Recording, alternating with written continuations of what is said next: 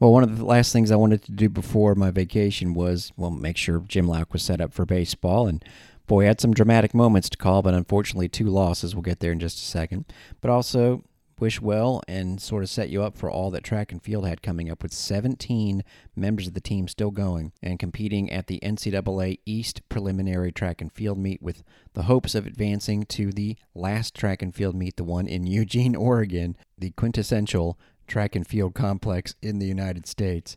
And, of course, I interviewed a couple of members. I don't think it's a coincidence that they were 2 of the 4 bulls still going. Congratulations to all 4. The 2 I interviewed happened to be Sanique Walker, along with Shania Benjamin, Shani Davila, who I've also chatted up for this show, along with Romain Beckford. And that's the last guy standing that I definitely want to talk to. His work continues in the high jump. Now, you had to finish in the top 12 in your event. On day 1, Stone Baker finished in 15th place. He did make it to the NCAA championships last year, but just missed out in this case. And it shows you how stiff the competition is, because Michael Bourne on day 1 broke the USF school record in the 110-meter hurdles, 13.91 seconds, a record that had stood for 13 years, and yet it wasn't top 12 in order to advance. Day 2, this would have been last Thursday, brought the first bull to post a top 12 finish, Shania Benjamin out of Alonzo High School. Excellent work for Shania, finished 7th in the long jump, 20 feet, 8.5 inches. It was more of a qualifying day, honestly. Friday and Saturday was when the action really came down hot and heavy, and it included Romain Beckford easily clearing enough of a height to be one of the top 12 in the high jump, an event that, of course, advanced to the indoor championships not too long ago and was a junior college national champion last season. Outdoors, he was 5th at the East prelims and just missing out. Another transfer from Arkansas State, Aaron Carter, who's been great for the Bulls in the throwing events, finished in 13th, again top 12 as well as necessary in the discus throw. David Ajama also finished with the top 20. He performed 19th in the triple jump. We go to Saturday when the relays and everything's wrapping up. This was in Bloomington, Indiana, when Shani Davila and Sanique Walker both did enough. 8th place for Shani in the 100 hurdles. Walker 11th place in the 400 hurdles. And another 13th place for the Bulls. Unfortunately, they almost were able to bring a relay team in the 4x100. It was Zariah Allers-Laburde, then Benjamin, Hannah Connell, and Kadisha Prescott. So 4 individuals. Congratulations to them all. And, of course, we'll be talking more about them as that event actually starts, like I said, a week from today. Then, since we last left the air, we did a show last Monday. It was both the ends for baseball and men's golf. And like I said, how would you want it to come down, where you got that hopes up to here and you can spot the NCAA tournament on the horizon like, well, what UCF experienced last weekend in Clearwater, or get it over with soon? Now, obviously, that was not the plan coming in. The USF baseball team unfortunately did get it over with soon. They went from being the champion to being the first team eliminated. And when you go up against East Carolina, which as it turns out, and we'll talk more about them at the end of the hour with Around the American, East Carolina's playing some pretty good baseball. In fact, amazingly, went from a team that not too long ago was on the NCAA tournament bubble to, wait, could they be a host if they keep winning, to not only are they a host, they're a potential super regional host. They got an 8 seed, and that was the team that the Bulls had to play first. And, well, they gave them a battle. In fact, took the lead. This was stunning stuff, and you could not help but feel the magic possibly being there for the Bulls. When they took the lead, they were down 3-0, as East Carolina, which, as we told you, pretty good about taking leads during this long winning streak, but also answering when they fall behind.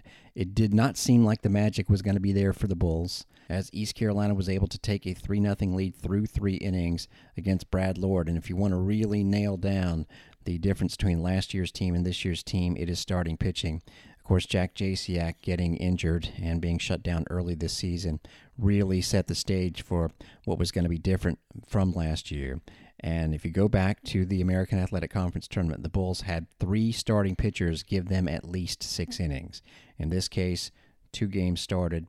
Neither pitcher got out of the 4th inning. In this case, it was Brad Lord. But also the top 2 bullpen arms who, at minimum, you knew were going to have to perform well for the Bulls, both had issues in each of these games. Orion Kirkring was brought on, into an unexpected lead situation early on. the Bulls left the bases loaded in the fifth inning. Daniel Cantu doubled, Nelly Rivera singled to put runners on the corners, then a walk to Marcus Brodell.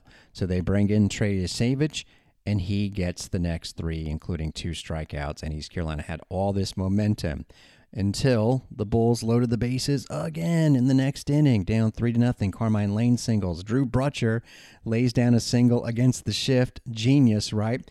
In comes Carter Spivey, who only was the American Athletic Conference Pitcher of the Year. Guy who goes long distances out of the pen. He would not make it long in this one. First, a sacrifice bunt moves the runners over, then a walk to Daniel Cantu, and then a man who had homered all of once in his college career does it again against the top pitcher in the conference. 3-0 East Carolina in the 6th, but the Bulls threatening again. Line drive toward the corner and left. Has this got enough legs? It does! It's gone! Nelson Rivera has cleared the bases. It's a grand slam, and the Bulls lead East Carolina 4-3. Rivera's second home run of the season, and Rivera has stunned this East Carolina team with a grand slam. Bulls lead it 4-3. Oh boy. Like I said, you couldn't help but think the magic of last year was back right then and there. And again, Carter Spivey, who would follow up, giving up a triple to Marcus Brodell. His day was done. And then the next pitcher comes in, Zach Agnos, and gives up a sure deep fly ball that was going to add to the Bulls' lead until it became a play that sparked the Pirates. Another 2-2 to Bozer. Fly ball right field. This should be deep enough to score the run. It's Worrell, the center fielder, makes the catch. Here comes Brodell. Terrific throw, and he got him. Oh, my goodness, what a great throw by Bryson Worrell from deep center field. He hit Ben Newton, the catcher, on the fly. And out at home plate is Brodell. 99 times out of 100. That ball by Bozer is deep enough to score the run. This time it's a double play. That's the defensive play of the season, at least that we've seen so far, by Bryson Worrell. We go to the bottom of the 6th. South Florida 4, East Carolina 3. Bryson Worrell, Burley. He is just a big dude and a stud, and unfortunately, he would do more. As we said, East Carolina loves to answer you right back, and to their credit, Orion Kirkring comes in. 2 quick outs, no balls thrown to his first 2 batters. Then they get a single from one of their spunky guys, Joey Barini, and then another single, and then a bunt single. Well, there was nothing in the infield about this next hit. So 3 straight hits, the bases are loaded, and the first pitch to Worrell is a ball, 1-0. So more 6th inning drama. Bulls 4-3 lead, but now it's bases loaded, 2 outs, 1 ball, no strikes on Worrell, who made that a remarkable throw last inning. Here's a long drive to right, and it's gone. Grand slam home run. Bryson Worrell, and East Carolina regains the lead. All against Orion Kirkring. As I said on Twitter at the time, some things you don't have to look up. I'm going to just say it. There's never been a Division I conference tournament game where both teams' best pitchers, including one of them being the pitcher of the year, both guys coming out of the pen, both gave up grand slams in the 6th inning. Usually that's stuff that doesn't happen, just grand slams against top pitchers on each team, but happening in the 6th inning, I'm going to say for sure it had not happened. The problem for the Bulls, that grand slam by Nelson Rivera, their only runs of the game. And you really want to break it down. We talked about the pitching and not getting deep, long outings from your starters, but also the fact that the Bulls, after that game against Cincinnati, remember, they had the 3 players get suspended for rules violations, and we know what happened after that. So they had no bench players, and yet they scored 19 runs. Well, that was midway through the conference season. After that, the Bulls did not get to 10 runs in a game the rest of the year. While I did the math, since then, the total of times a conference team got to at least 10 runs in a game was 21. In other words, sometimes you need your offense to win games for you, and the Bulls just didn't have that on a consistent basis all year long, and they would end their season the next day after losing to East Carolina 7-4 with a loss to Tulane, where again, well, one member of the offense certainly was there, that'd be Drew Brutcher, but you could not get 4 innings, or you want more obviously out of your starter. In this case, it was Ethan Brown. Tulane got 6 runs off him, all after 2 were out in the 4th inning, all after he had been spotted a lead in the 3rd. Brutcher and Lane having their opportunity here with 2 men on base.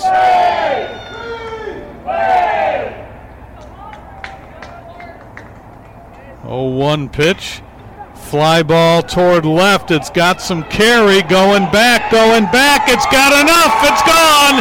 Drew Brutcher, 3-run homer. Opposite field, his 13th of the year, and the Bulls take the lead over Tulane. Well, it was a way to shut up the green wave chanters real quick, but obviously Tulane would not be silenced. Drew Brutcher would have 5 RBI. He would add a 2 RBI hit. Bouncing ball, base hit into left field. Bulls are going to wave home Moncay. He'll beat the throw. 2-run score, and the Bulls are back to within 2. It's 7-5, and Brutcher has knocked in 5 runs in his last 2 at-bats. Daniel Cantu also made a great catch. And Tulane has the bases loaded with 2 outs for Brady Margit. Lefty against lefty here as Volini takes over for South Florida. And he corks one to right field. Cantu going back, and he leaps and makes the catch at the wall and keeps the Bulls in this game.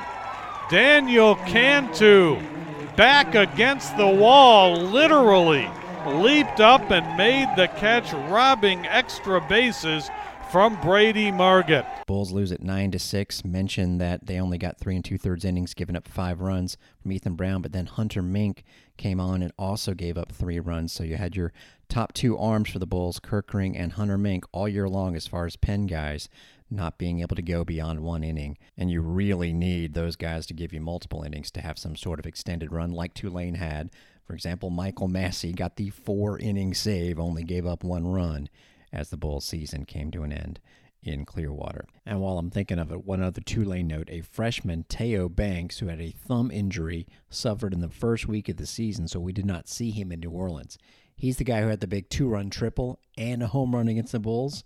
And if you're thinking, oh, wow, what a fluke. He actually hit for the cycle the next game, so the triple and the homer he duplicated in a 13-5 win against Cincinnati. They would go on to challenge East Carolina on Saturday, but fall out in the semifinals. And we'll get more into it. Obviously, we've not wrapped up talking about baseball. We've wrapped up talking about the season. We can tell you that Pete Strzelecki, former baseball player for the Bulls, of course, he was the 1-2 punch with Sugar Shane McClanahan, got his call-up. Did not pitch last night. I checked the box score for Milwaukee, but he is on the Brewers' active roster. Also yesterday, Jared Eaton and Keanu Jacobs-Guichard both announced they're entering the transfer portal. I had nothing but pleasant experiences with those 2 young men, and like I said on Twitter, wishing them the best. And this late addition to the program, I did not catch this honestly yesterday. Nick Gonzalez is going to play his graduate transfer year at a different school, announcing that, so kind of leaves shortstop wide open for the Bulls. I'm sure that Billy Mullen's staff will have plenty of time to come up with an option there. But 3 Bulls departing, including Gonzalez, who was fantastic, especially at the end of the season.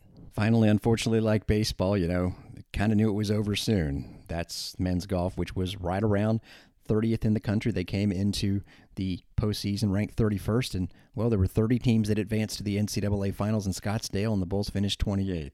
They were near the bottom 3 the whole time, just didn't get that one big round they were able to put together as they advanced out of the regional stage. Day 1, as a matter of fact, the best Bulls score was 5 over par. Now, this was not an event where under par was happening. In fact, there was a 3-way tie for the lead.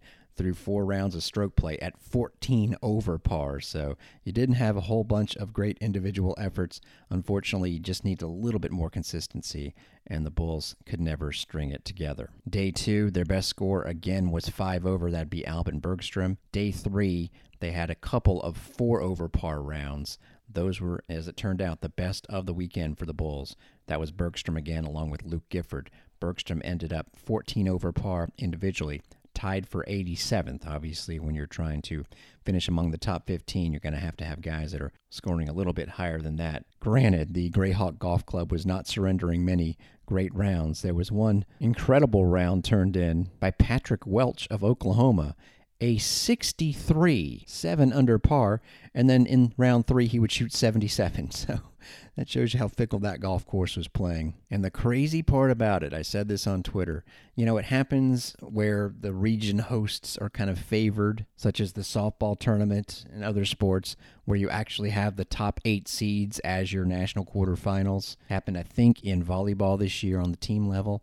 But it is almost impossible, if you think about it, for the top 8 computer-ranked golf teams to be the 8 quarterfinalists. After 3 rounds, it was pared down from 30 to 15 teams, and then the 4th round decided who the 8 quarterfinalists, and that's match play, were. And they actually ended up being the top 8 golf teams by computer ranking. Good job, Golf Computers. Yesterday was both the quarters and the semis of match play, and the teams that survived that were Texas and Arizona State. They'll play for the championship today. But the Bulls' season ended early out in Arizona still. They got to the NCAA Finals, something only 30 teams in the country can say that they did. And not a whole lot of ladies can say they are playing in the U.S. Women's Open, which begins on Thursday in Southern Pines, North Carolina. And in the second group of the day, starting on the back 9, one of the amateurs in the event would be USF's own Melanie Green. Saw her head coach, Erica Brennan, tweeting out early on this Wednesday morning how they're there at the U.S. Women's Open. So what a moment of pride that is for the program, and best of luck to MG starting on Thursday. That's going to wrap up this Wednesday version of Bulls Beat. Again, the summer schedule, so we'll be 3 times a week. Talk to you again on Friday. I'm Derek Sharp.